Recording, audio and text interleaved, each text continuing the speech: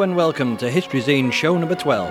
A packed show for you this time. There'll be a look at the term Jacobite, there'll be a review of the Stanford University series on Hannibal, and we'll be pushing on with the War of the Spanish Succession, and this time we get to the big battle. We get to the Battle of Blenheim in 1704. But first, I want to talk to anybody who'll be in Britain, or more specifically London, on September the 20th and 21st, 2008.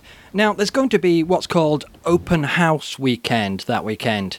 And one of the places that will be open to the public is Marlborough House in London. Now, this at the moment is the home of the Commonwealth Secretariat. So it's not always available to the public, but they're having a special open day. Lots of places around London will be having an open day this weekend. And I'm going to go down on Saturday the 20th, and I want to have a look round.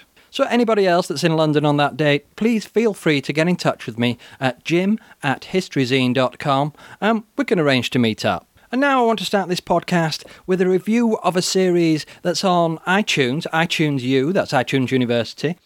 And it's a series from Stanford University called Hannibal. Now, it's a bit of a different series than I've reviewed previously. I've generally reviewed ongoing podcasts. This is a single series of 8 episodes, and it covers Hannibal from his childhood to his march across the Alps and the battles in Italy, and then the legacy he left behind.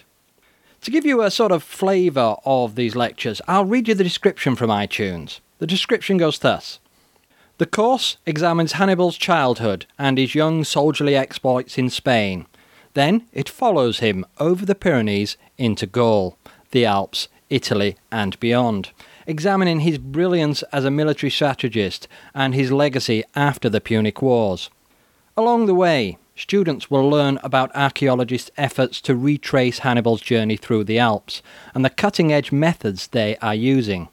Hunt has been on foot over every major alpine pass and has now determined the most probable sites where archaeological evidence can be found to help solve the mystery.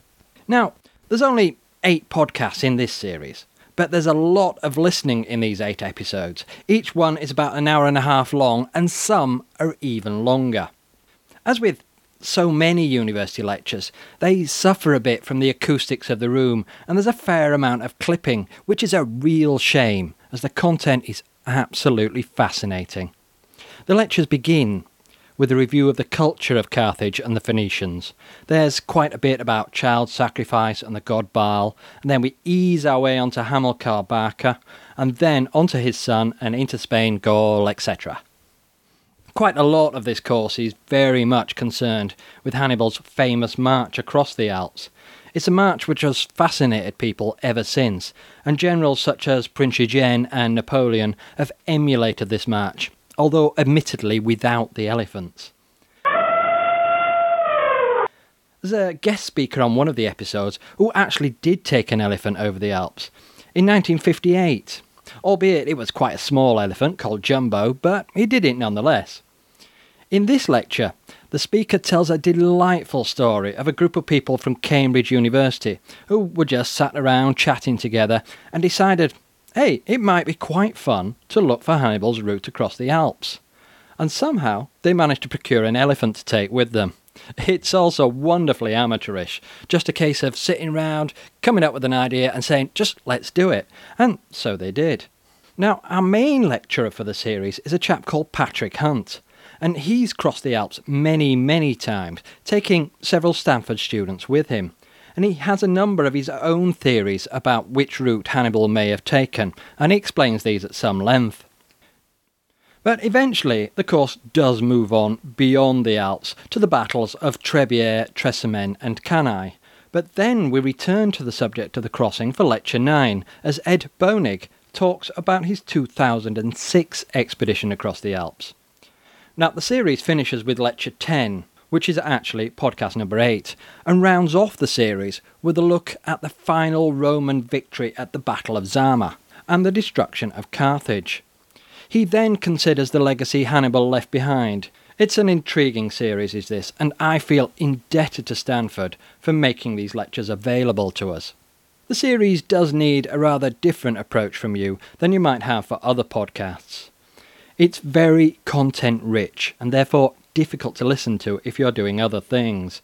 You can be buying a train ticket or trying to cross the road, and then you find out you've missed some quite important information and you need to run it back and listen again. I would also like to see the reading list the students had been given for this course. I think the course would be greatly enhanced by reading such people as Polybius and Livy in between listening. In summary, I very much recommend this series. The lecturers are enthusiastic and passionate about their subject. I'm sure they'll infuse you with at least some of their passion. You'll find the series in iTunes in that section on Stanford and Arts and Humanities. I heartily recommend it. And so does Jumbo. Right, now I'm going to do a linguistic history trivia bit. It's slightly different to the usual ones, but I've heard a term on the various forums that I frequent, a term Jacobites or Jacobitism, and there seems to be a huge amount of misunderstanding about who these people are and what they are and where they come from. So, let's talk a bit about Jacobitism and Jacobites. First, the myth. They're people in kilts that are noble warriors fighting for some great cause. They're wonderfully romantic figures, fighting against oppression and fighting for freedom. A little bit of music for you to get all you Jacobites all stirred up. This is Caledonics. You'll find it on the Podsafe Music Network.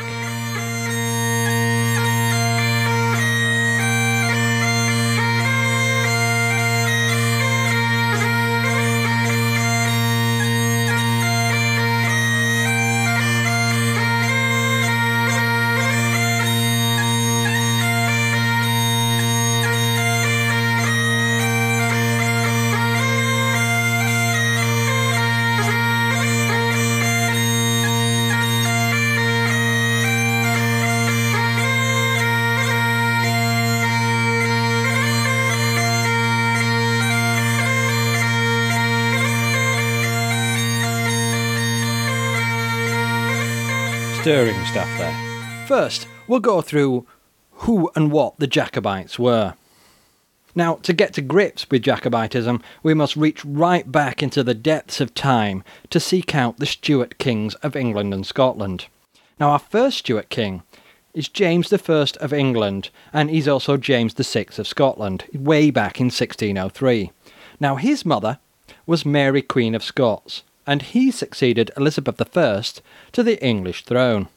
Now, his reign was mostly quite peaceful, and he was fondly remembered after his death. And then we get Charles I, another Stuart king there. And within a few years of his ascendancy to the throne, Great Britain was embroiled in a bloody civil war between the faction of the Parliament and those of the king. Now, Parliament won this battle. They beheaded the king and established a commonwealth under the Lord Protector Oliver Cromwell. Now, he passed many sound laws, and he worked with Parliament to create a sort of law-abiding, God-fearing environment in which the country could flourish. These changes, though, were all a bit sudden for the many people, and his methods for enforcing these changes were quite militaristic. Many people have referred to Cromwell's time as Lord Protector as a police state. And, of course, this kind of environment is going to create a lot of resentment. So, upon the death of Oliver Cromwell, the nation was more than happy to welcome in the next Stuart king. And this was Charles II. Now, Charles II came back. We've got a king on the throne again after the Commonwealth, but there's a lot more constraints on what Charles can do. Now, Charles isn't altogether happy about these constraints, but there's not a great deal he can do about it. And he managed to keep himself mostly out of trouble, he managed to keep the country mostly out of trouble, and he passed on his kingship to his brother James II. Now, James's major flaw, we've talked about this before in the podcasts, is that he was a Catholic. Well, in the beginning, his religious leanings were very much played down, but of course this couldn't last for long. He started flouting the law by employing more and more Catholics in major government positions, and the tide eventually began to turn against him. So, there was a coup. And James's sister Mary and her husband William of Orange, he's the Dutch stadtholder, were placed upon the throne. Now, this is a major change in the British royal line, and it's at this point that Jacobites always go back to when disputing the current monarch. There is a line of kings and queens all claiming their right to the British throne from 1688 right up to the present day. In fact, the current claimant is a chap called Franz Bonaventura Adalbert Maria Herzog van Bayern. Now, Franz is the heir general of the Royal House of Stuart, and thus is regarded by Jacobites as the rightful king of England and Scotland. Jacobites refer to him as King Francis II of England, Scotland, France and Ireland, although it must be said that Franz himself does not use these titles. Now, Franz is from the Bavarian Wittelsbach dynasty. We've talked about the Wittelsbach dynasty before, back when we were talking about the Spanish succession. They're a very powerful family within Europe, and they've got links to many of the European royal families. So, getting back to the Jacobites again then, why are they called Jacobites? Well, as usual with this type of thing, it goes back to Latin. And the Latin form of the name James, remember James was the last of the Stuart kings, according to the Jacobites, to sit upon the throne of England and Scotland. Well, the Latin form of the name James is Jacobus. So there you have it, that's the origin of the term Jacobite. Now let's run through a few of these claimants to the throne, going from James II onwards. After James was deposed, he fled to France and he set up a royal court there in France, helped out by Louis XIV. Now James and his supporters plotted continually to reclaim the throne, and Louis XIV gave them all the encouragement he could, because Louis XIV was not at all happy with having William of Orange on the throne of England. This William of Orange had been a sworn enemy of Louis for a long, long time, and was no doubt going to be a thorn in his side. And so, with Louis's help, the Jacobites mounted an invasion upon Ireland to establish a base there from which to attack the British mainland.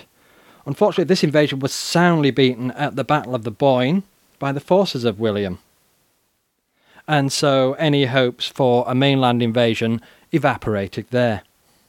Now, upon his death, Louis XIV proclaimed James's son, James Francis Edward Stuart, the true King of England and Scotland, and this, of course, was one of the catalysts which encouraged England to enter the War of the Spanish Succession, a subject we've been covering in some detail here during these podcasts. Now, in 1708, James Francis, known to history as the Old Pretender, attempted an invasion of Great Britain, but the ships were beaten back by Admiral Byng, who incidentally was the father of the Admiral Byng we talked about several episodes ago. That Admiral Byng was executed for not doing his utmost in the face of the enemy. But this Admiral Byng did a lot better, and he beat back the French fleet, and so that threat evaporated there.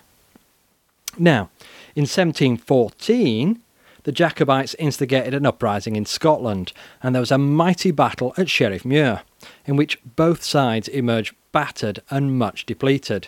Both the Jacobites and the government forces claimed this battle as a victory, but the truth was that it was largely indecisive. Now, James Francis finally did land in Scotland, but a year later, in 1715. And it seemed after the incredible losses at the Battle of Sheriffmuir, there was little stomach left for fighting in Scotland. So he was unable to raise the support he needed, and disappointed, he returned back home to France. So you may be beginning to see a picture of the vision of romance that has come down through the ages.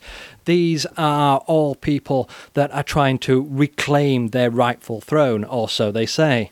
These are the underdogs fighting against the mighty government forces.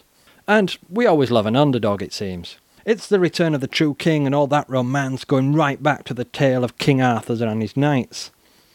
Anyone with a grievance against the current rulers could look over the sea to see a glowing alternative that would surely set right all the wrongs of the world. But the truth was that British government had turned a corner, and Parliament was now much stronger than it had ever been. We can't call it a truly democratic system, but it was much more representative and sympathetic towards the needs of its peoples than was the case during the times of absolutist monarchy, and even during the times of the Stuart monarchy. Of course, this will have seemed far from self-evident to the people of the time, who had many and varied grievances against the government. Plus ça change, plus c'est la même chose, which translates roughly as, the more things change, the more they remain the same. Well, after the death of James Francis, the claim to the English and Scottish throne was taken up by his son, Charles Edward Stuart, known to history as the Young Pretender or Bonnie Prince Charlie. Charles had a great deal more success than his father, and in 1745 carried the Jacobite uprising all the way from Scotland right down into the heart of England. This march began with the Battle of Preston Pans, and then he took the English town of Carlisle, which is right on the border of England and Scotland, and he marched all the way down to Derbyshire. That's maybe a week or so's march away from London. Now, a council was held here, and the decision was made to return to Scotland. The Jacobites had expected to gather vast amounts of support all across England for their cause, but very few people actually did join them. This was always a problem with the Jacobite cause. They were absolutely convinced that almost everyone in England was choking under the weight of government oppression and would rush to their cause. This was partly fuelled by the reports from their agents in England, who were paid from the Jacobite court in France, and so were keen to show that there was support, and so it was worth retaining their services. Now, Bonnie Prince Charlie was bitterly disappointed, but felt he didn't have a large enough army to attack London, and so he turned back. Now, he was pursued back northwards by the Duke of Cumberland and brought to battle on 16th of April 1746, where the Jacobite forces were decisively beaten. Now, this was the Battle of Culloden, and it was the last major battle fought on British soil. Now, Bonnie Prince Charlie fled the battlefield, and despite concerted efforts by the government to apprehend him, he managed to escape. There are many tales of his flight, but I'll just read you these few lines from a song which capture some of the romance of his escape. Speed, bonny boat, like a bird on the wing, onward the sailors cry, carry the lad that's born to be king, over the sea to sky. Loud the winds howl, loud the waves roar, thunderclaps rend the air. Baffled our foes stand by the shore, follow they will not dare. Though the waves leap, soft shall ye sleep, ocean's a royal bed. Rocked in the deep, Flora will keep watch by your weary head. Many's the lad fought on that day, well the claymore could wield. When the night came, silently lay, dead in Culloden's field. Burned are their homes, exile and death, scatter the loyal men. Yet ere the sword cool in the sheath, Charlie will come again. Speed, bonny boat, like a bird on the wing, onward the sailors cry, carry the lad that's born to be king, over the sea to sky. Now, over the next few months, the Jacobite supporters were hunted down, and that was the end of any real hopes of the Stuarts reclaiming the throne. I'm sure there are one or two Jacobites out there who would take issue with me, but I am no lover of the Stuart monarchs, nor of the absolutism of monarchy and divine right. Once James was deposed, the British system of government became the most progressive and enlightened in Europe, and possibly the world at that time. I feel sorry for those who died for the Jacobite cause, but no sorrow for the downfall of that cause. And so there we are, that's my take on the Jacobites and what the word Jacobite actually means.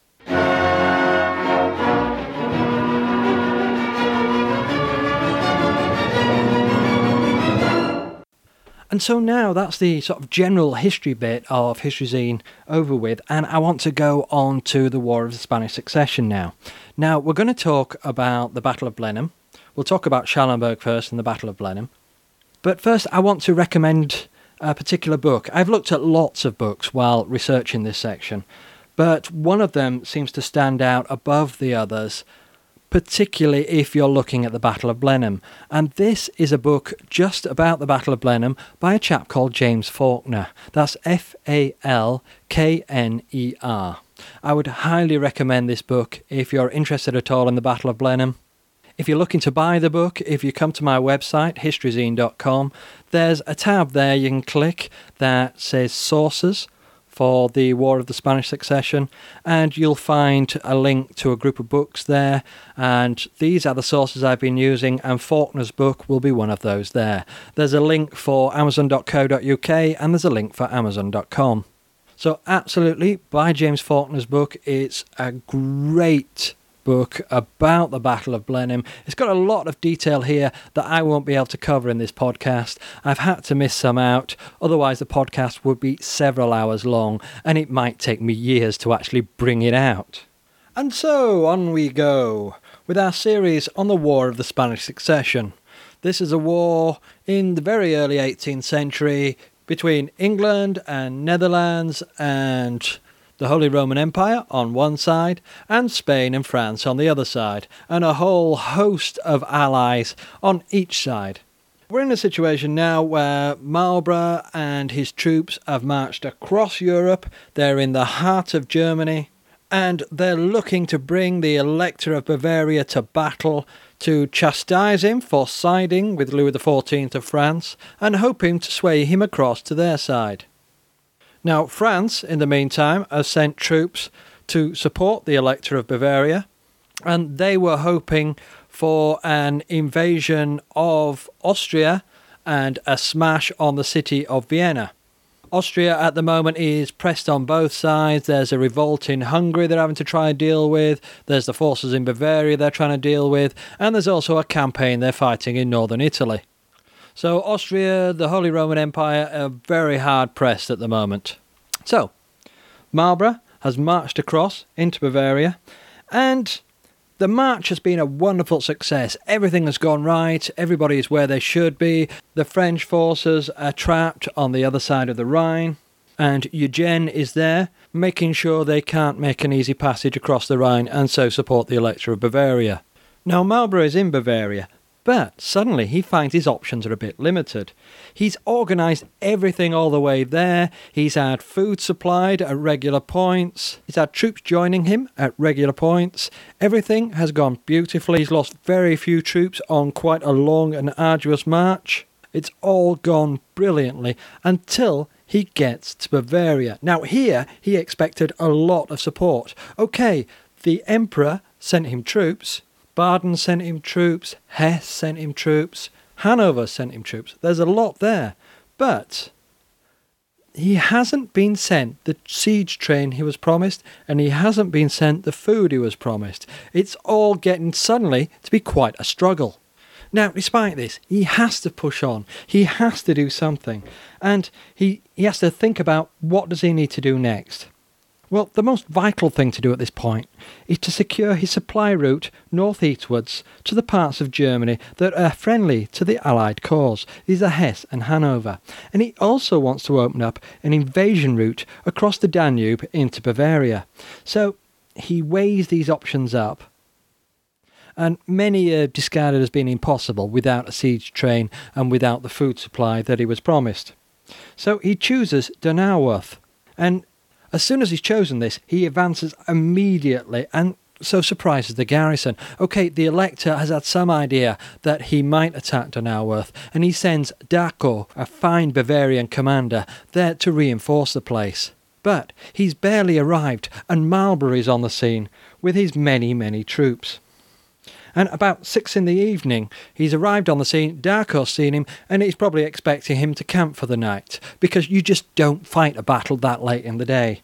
Well, Marlborough did, and he threw his troops into the fray, and absolutely a furious assault. This is not exactly attacking Donauwörth itself. This is what you call the Schallenberg Heights. This is overlooking the town of Donauwörth, but you have to be able to take the Schallenberg Heights if you're going to take Donauwörth.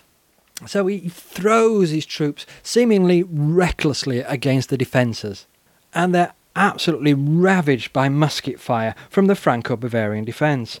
more and more infantry is thrown at these defences, and more reinforcements are brought in to try and fend off this continuous assault.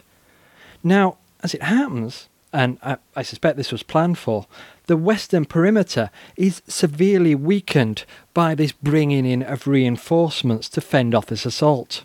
And so the Allied cavalry, the Margrave of Baden is actually leading the Allied cavalry, and they've come round to that side, and they smash into the defenders' flank, completely unexpected, completely unprepared for. Now this, combined with yet another frontal assault by the infantry, finally broke the valiant defence of Schallenberg, and the defenders turned and ran while being chased into the Danube. Of the 15,000 in this garrison, only 3,000 escaped, and the position was taken. Huge amounts of powder was captured, 3 heavy guns, 13 colours, tent, plates, and many other valuables. A fine haul indeed, but at real cost in the lives of men and officers, particularly from the English and Dutch infantry, who had been part of the repeated assaults on the Franco-Bavarian defences. Now the Elector is quite shaken. He immediately moves back and holds himself up in the town of Augsburg. This effectively took him out of the reach of Marlborough and the Margrave, as they did not have the required siege engine to besiege such a fortress. In fact, this period after the victory at Donauworth is rather an odd one. There seems to have been no really decisive policy, and Marlborough is much criticised in many books, and indeed in the dispatches written by Prince Eugene at the time, for this period, over seeming indecisiveness. It must be remembered that the fine strategy during the march had manoeuvred the situation in that part of the French forces had been drawn away to the other side of the Rhine, and so enabled him to enter Bavaria with superior numbers to Marsin and the Electorate of Bavaria. Marsin, by the way, is the Marshal Marsin, who has French forces that are supporting the Elector of Bavaria. Now, the situation couldn't last. Marlborough had already heard that Marshal Tallard was on his way with many more forces, and so the balance of power could now swing the other way, with himself, Eugene, and the Margrave being outnumbered in Bavaria. He knew he had about 2 weeks to try and break or sway the Elector before these reinforcements arrived. Now, this is a tall order indeed, and without heavy cannons, his options were limited. Even with heavy cannons, it would usually take much longer to take a reasonably well-fortified town than the 2 weeks that he had. He decided upon the policy of burning Bavarian towns and villages, hoping this would persuade the Elector to sign some sort of agreement. This was essentially a terrorist tactic, and of course must be considered more than a little reprehensible. I wonder if we have any Bavarian listeners out there. Are there folk tales about Marlborough? Is there a sort of hatred of Marlborough? I wouldn't be surprised if there was, after the destruction of Bavaria by his forces. I very much suspect he's certainly not viewed as a hero in Bavaria. Having said this, though, it seems his policy was a little bit half-hearted. There are letters in which he expresses his severe dislike of this policy. But frankly, it seems that it was the only course open to him at this point. The Margrave of Baden and the Emperor were both very much opposed to this plan, and one must wonder if maybe one of Marlborough's aims at the time was to persuade them to supply him with the guns and the food that they both promised would be available to him when he entered Germany. Of course, the Emperor had been given a lot of money to provide the siege train and to provide the food, but it seems the Emperor had spent some of that money in suppressing the rebellion in Hungary, something he'd been told that the Netherlands and England did not want him to do. They wanted him to concentrate on the campaign in Bavaria. He'd also sent some of that money to Italy to support the troops in Italy. And he'd also actually sent troops to Italy as well. So Marlborough has planned everything so that the major thrust, the major battle is going to be in Bavaria, but the Emperor has dissipated some of those resources into another 2 areas. I can imagine it would be more than a little frustrating for Marlborough. But he's there now, it's got to go on. So we have a situation here, though, where not much is happening. Tallard has brought considerable French reinforcements to join up with the troops of Marsan and the Elector of Bavaria. Having said that, the Elector of Bavaria has weakened his main force because what he's been doing is sending out detachments throughout the country to defend his own holdings in Bavaria and to try fend off some of the forces that are doing the burnings so that his own apartments, his own lands, don't get too affected by this. This is quite ironic, in fact, because Marlborough had given instructions to his troops not to burn the Elector's own lands, the Elector's own estates. This was, it seems, some kind of tactic to turn the people against the Elector. If they saw their own homes being burned and they saw his estates not being burned, maybe they would hate the Elector all the more. It seems a little tenuous to me, but, I suppose Marlborough's got to try some strategy here. So the Elector has sent a lot of his troops out to various estates, so his force back there in Augsburg, that has now joined up with the French forces, is quite small. And this is going to upset the marshals a little bit. They're going to think, the Elector is not really taking this situation seriously, and he hasn't got a serious number of troops to face off against the enemy. So now, Prince Eugene hasn't been able to stop Tallard bringing his forces across, and Prince Eugene is now stationed quite close to the Duke of Marlborough. He's come across because he couldn't stop Tallard, so he's come back into Bavaria, and all the forces are beginning to mass up together there. The Margrave of Baden, that's Prince Louis, he's kind of lost interest in the burnings. He never really wanted to do it in the first place. And so he's looking at the possibility of besieging Ingolstadt. Now, all of a sudden, as soon as he's looking at this possibility, the elusive siege train actually seems as if it's going to arrive, and it will arrive for the Margrave of Baden, but of course not arrive for Marlborough. Yet again, more frustrations, but you got to go with it. This is international politics. The Franco-Bavarian force now moved out from Augsburg and decided to go north beyond the Danube. Beyond this movement, there was a lot of argument between the Elector and the two marshals as to their next objective.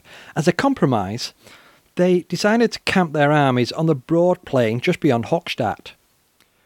They captured some Allied outposts at Dillingen and Hochstadt and made camp between the villages of Blindheim and Lutzingen.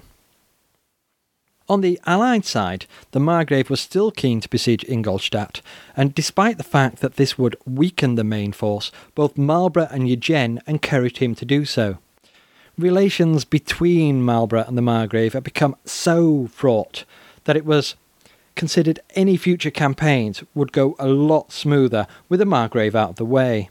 He was also considered perhaps a touch too friendly with the Elector of Bavaria, and so there were concerns about his loyalty to the Allied army and their objectives. Prince Eugene and Marlborough joined their forces and moved toward the Franco-Bavarian armies at Blindheim. It should be mentioned here that the village of Blindheim is known in English as Blenheim, so henceforth this is the name I shall use. The French noted the activity and sent out a cavalry reconnaissance, which captured a few Allied pioneers out scouting ahead. These were questioned, and they gave the information that the army intended to retreat north to Nordlingen. It seems this story was swallowed, and somehow they didn't notice that the Allies were actually clearing a way for the army westwards, and an advance guard had been sent to Tapfheim to secure the way onto the plain. On the evening of the 12th of August, orders were issued to the rest of the Allied army to move before dawn on the 13th. At 0200 hours, the army began to move forward toward the plain near Blenheim. Between the Allies and the Franco-Bavarian army was a tributary of the river Danube. This was the river Nebel. The Franco-Bavarian troops were in a fairly strong defensive position above marshy ground on the far side of the Nebel, and were convinced the Allies would not attack. Even when Tallard spotted Marlborough's troops deploying at 7 that morning, he still wrote to Versailles that, although the enemy could be seen in battle array at the head of their camp, it looks they will march today. The local rumour is to Nordlingen. Their strong position and slight superiority in numbers made this assertion very plausible indeed. The prevalent tactics of the age dictated that a commander did not take his forces into battle until he had a significant advantage. So the usual procedure would be to keep manoeuvring until such an advantage could be obtained. There were some in the Allied armies who felt similarly. In fact, we have a quote from the Earl Orkney, this is one of Marlborough's infantry commanders, on the subject of attacking that day. He said, "Had I been asked to give my opinion, I had been against it, considering the ground where they had been camped and the strength of the army. But His Grace knew the necessity there was of a battle." By 9 a.m, much to the surprise of Tallard, Marsin and the Elector, they realised that Marlborough and Eugene intended to give battle, and so began firing their cannons and deploying into battle order. The Elector, Marsin and Tallard had become more and more irritated with each other, and so had chosen not to integrate their forces. This was a factor not missed by Marlborough, and his tactics later in the day were to seek to exploit this. Tallard arrayed his troops behind the Nebel, from the Danube at Blindheim to Oberglauheim. Marsin and the Elector were defending between Oberglau and Lutzingen, the Elector being on the far left of the Franco-Bavarian line. Although this was a strong position, there were some in the French army who felt the line was too far back from the Nebel. The Comte de Merode-Westerloo, who was serving under Tallard, wrote, "Our right wing was on the left bank of the river Danube, with the village of Blenheim some 200 yards to its front. All the generals of the right wing had quarters there. In front of this village ran a small stream," this was the Nebel, "running from its source a mile away to the left. The Elector and his men held a position reaching as far as the village of Lutzingen, which contained his headquarters, with the woods stretching away towards Nordlingen, to his front. Before this position was an area of marshy ground, a few hamlets and 1 or 2 miles along the little stream.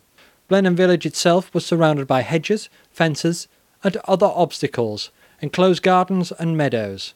All in all, the position was pretty fair, but had we advanced a mere 800 or 1,000 paces farther to our front, we would have held a far more compact position, with our right still on the Danube and our left protected by woods."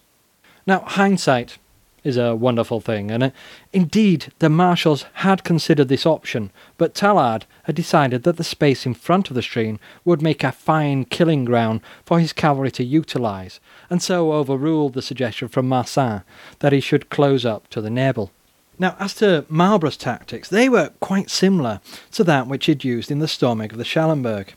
He intended to concentrate his assault upon the enemy right wing, drawing off reinforcements to that side. He also had Eugene and the Prince of Anhalt-Dessau on his right flank, keeping up the pressure on the enemy's left. The plan was to draw off the Franco-Bavarian reinforcements to both these areas and then smash through the centre himself, so destroying the enemy line and negating their advantageous position. As at the Schallenberg, this would mean fearsome casualties for those troops engaged in the holding assaults, and a fine balancing act as to when he should commit those forces, which would make the decisive thrust. So, did it work out like this? Well, let's work through the events of the day, and I'll give you times when various events happened, but be warned, different books give different times for the same events. So, they're not necessarily 100% accurate, but hopefully this will give you some idea of the chronology of the day and when and where things happened. So I'll work through it nevertheless. 0600 hours. The Count de Merode-Westerloo is awakened by his head groom. The head groom comes into the room and says, "The enemy are here, the enemy are here." The Count wakes up and mockingly goes, where, here, he says, pointing to a space in the room. The groom opens the doors and the Count can see out onto the plain, and there he can see the Allied battalions and squadrons marching toward the Franco-Bavarian lines, and all too close already. 0800 hours. Some of the French cannons are now in position and are opening fire upon the Allied lines. By 0900 hours, most of the cannons are operating and doing some damage. 1000 hours, the Elector, Marsan and Tallard meet in Blenheim to discuss their battle plan. 1000 hours again, Marlborough's infantry, under the command of his brother Charles Churchill, form up facing towards Blenheim and Unterglauheim. Salamander Cutts, on his extreme left, is facing the enemy right and the village of Blenheim. Major General Wood is behind him with 15 squadrons. Now, a quick word here about Salamander Cutts, because he intrigues me. Salamander Cutts is so named because of his predilection for always being wherever the fighting was hottest. He was satirised by the writer Jonathan Swift as being as brave and brainless as the sword by his side. In past campaigns he had been wounded many, many times, and even shot in the head at the siege of Namur in 1695. Rather bizarrely, he'd also written a book of poetry called Poetical Exercises back in 1687.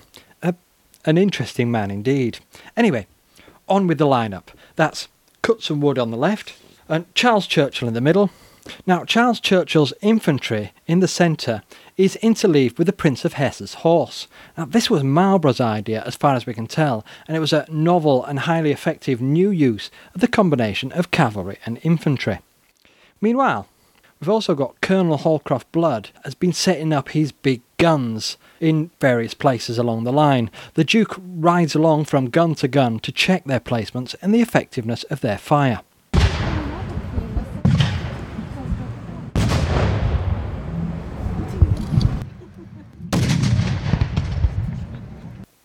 The Count of Marode Westerloo on the opposite side could certainly vouch for the effectiveness of their fire, as the head of one of his horses was taken off in this exchange of fire and 2 troopers were killed beside him.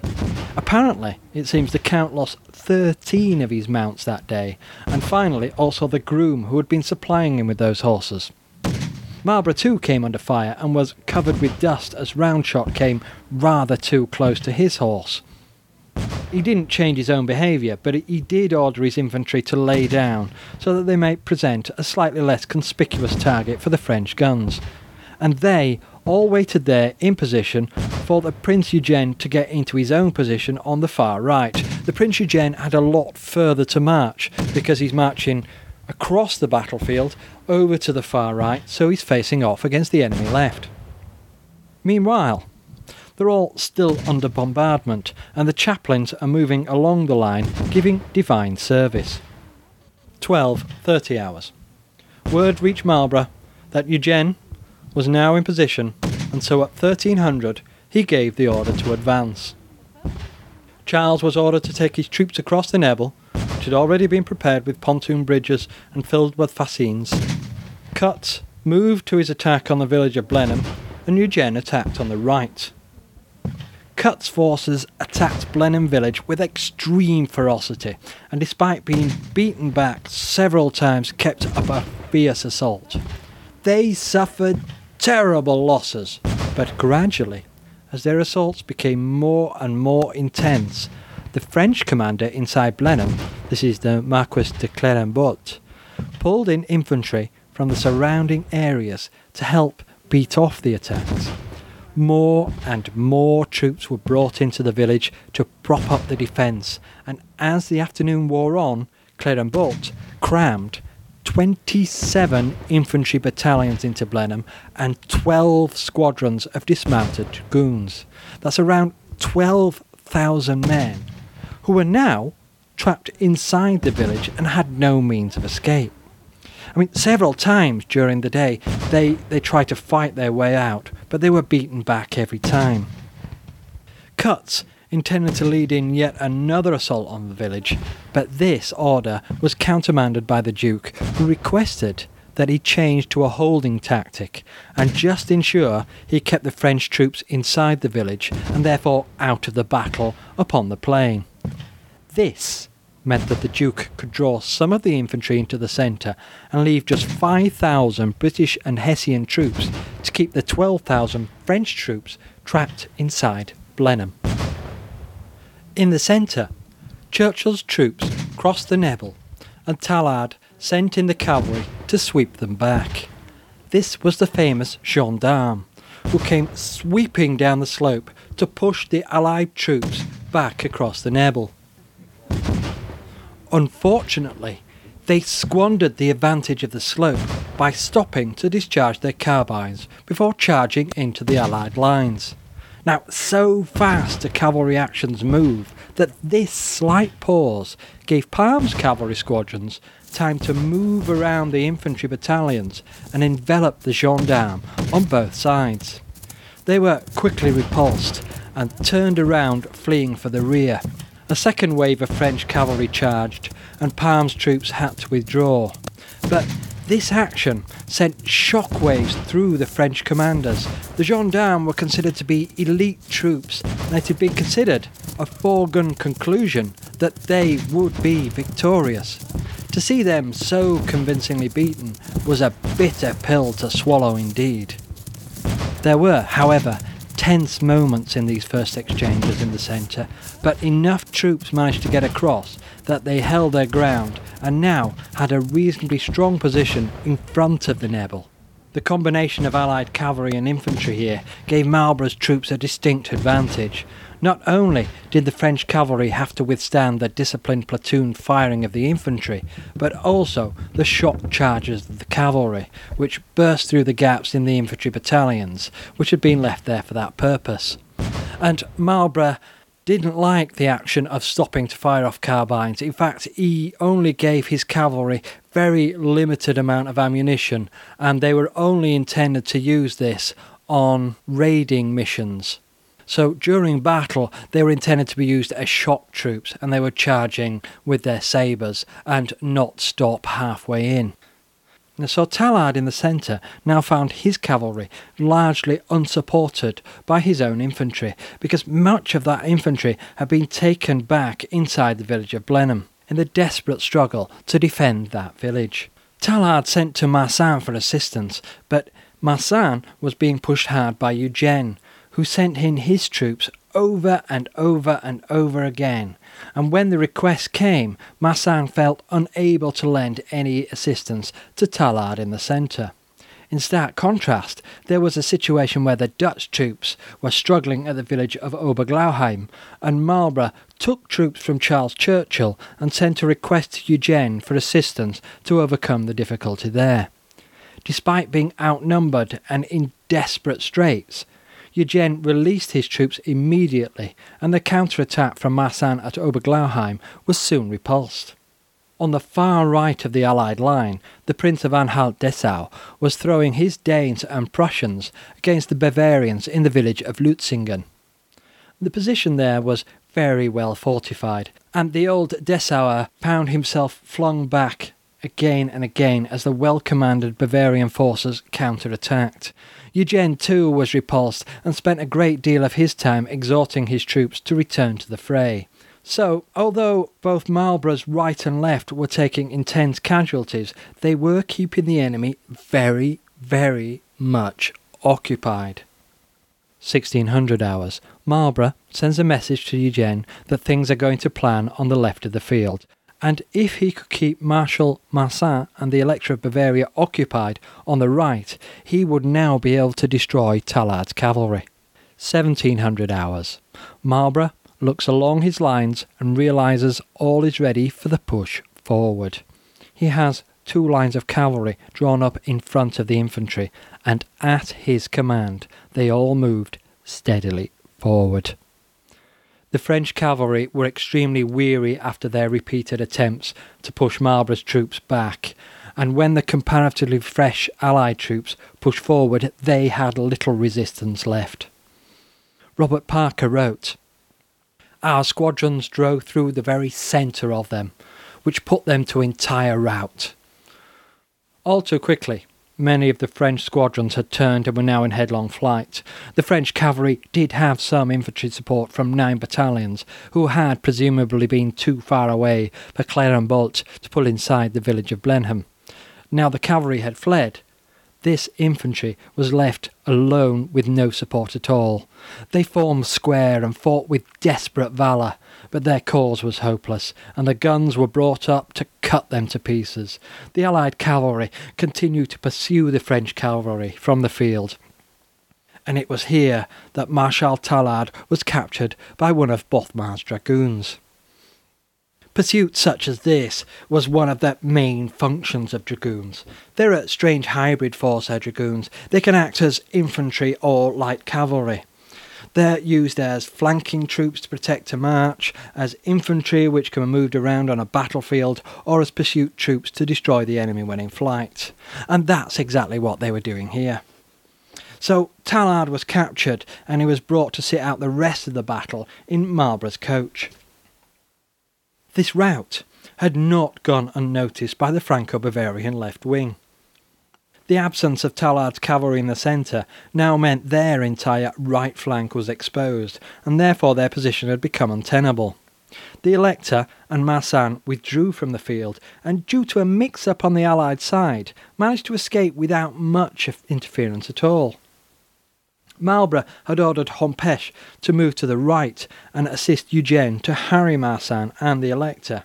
Eugene and Hompesch both mistook each other for enemy reinforcements, and so much time was lost as they ascertained what was happening and who each side were.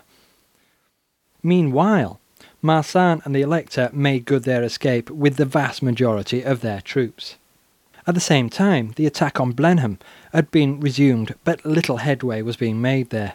Clerembault was nowhere to be found in the village, and it was later found that he had fled and managed to drown himself in the Danube, so that Marquis de Blanzac was now in charge. Earl Orkney sent in Colonel Blelville to parley with the Marquis, and by nightfall he had agreed to surrender the village without terms. 10,000 French soldiers there laid down their arms and surrendered their colours, apart, that is, from the proud Regiment de Roi, who burnt theirs rather than hand them over. Marlborough was still in pursuit of the fleeing French horse, but paused to scribble a note which he handed to Colonel Daniel Parke to take to his wife, Sarah, Duchess of Marlborough. Parke rode swiftly to London, handed the letter to Sarah, who urged him onwards to show it to the Queen. Now, this letter I've actually seen. It's in the Great Palace at Blenheim, and it was scribbled on the back of a tavern bill, and momentous document though it is a very tatty piece of paper indeed. Nevertheless, it is stunning to be able to see the connection across the centuries there in Blenheim Palace on a rather tatty little piece of paper. The letter reads, "I have not time to say more, but beg you will give my duty to the Queen and let her know that her army has had a glorious victory. Monsieur Tallard and 2 other generals are in my coach, and I am following the rest. The bearer, Colonel Parke, will give her an account of what has passed. I shall do it in a day or 2 by another more at large." So there, tired and weary, we leave the combatants at Blenheim, and I must leave all of you. Until next time, bye for now.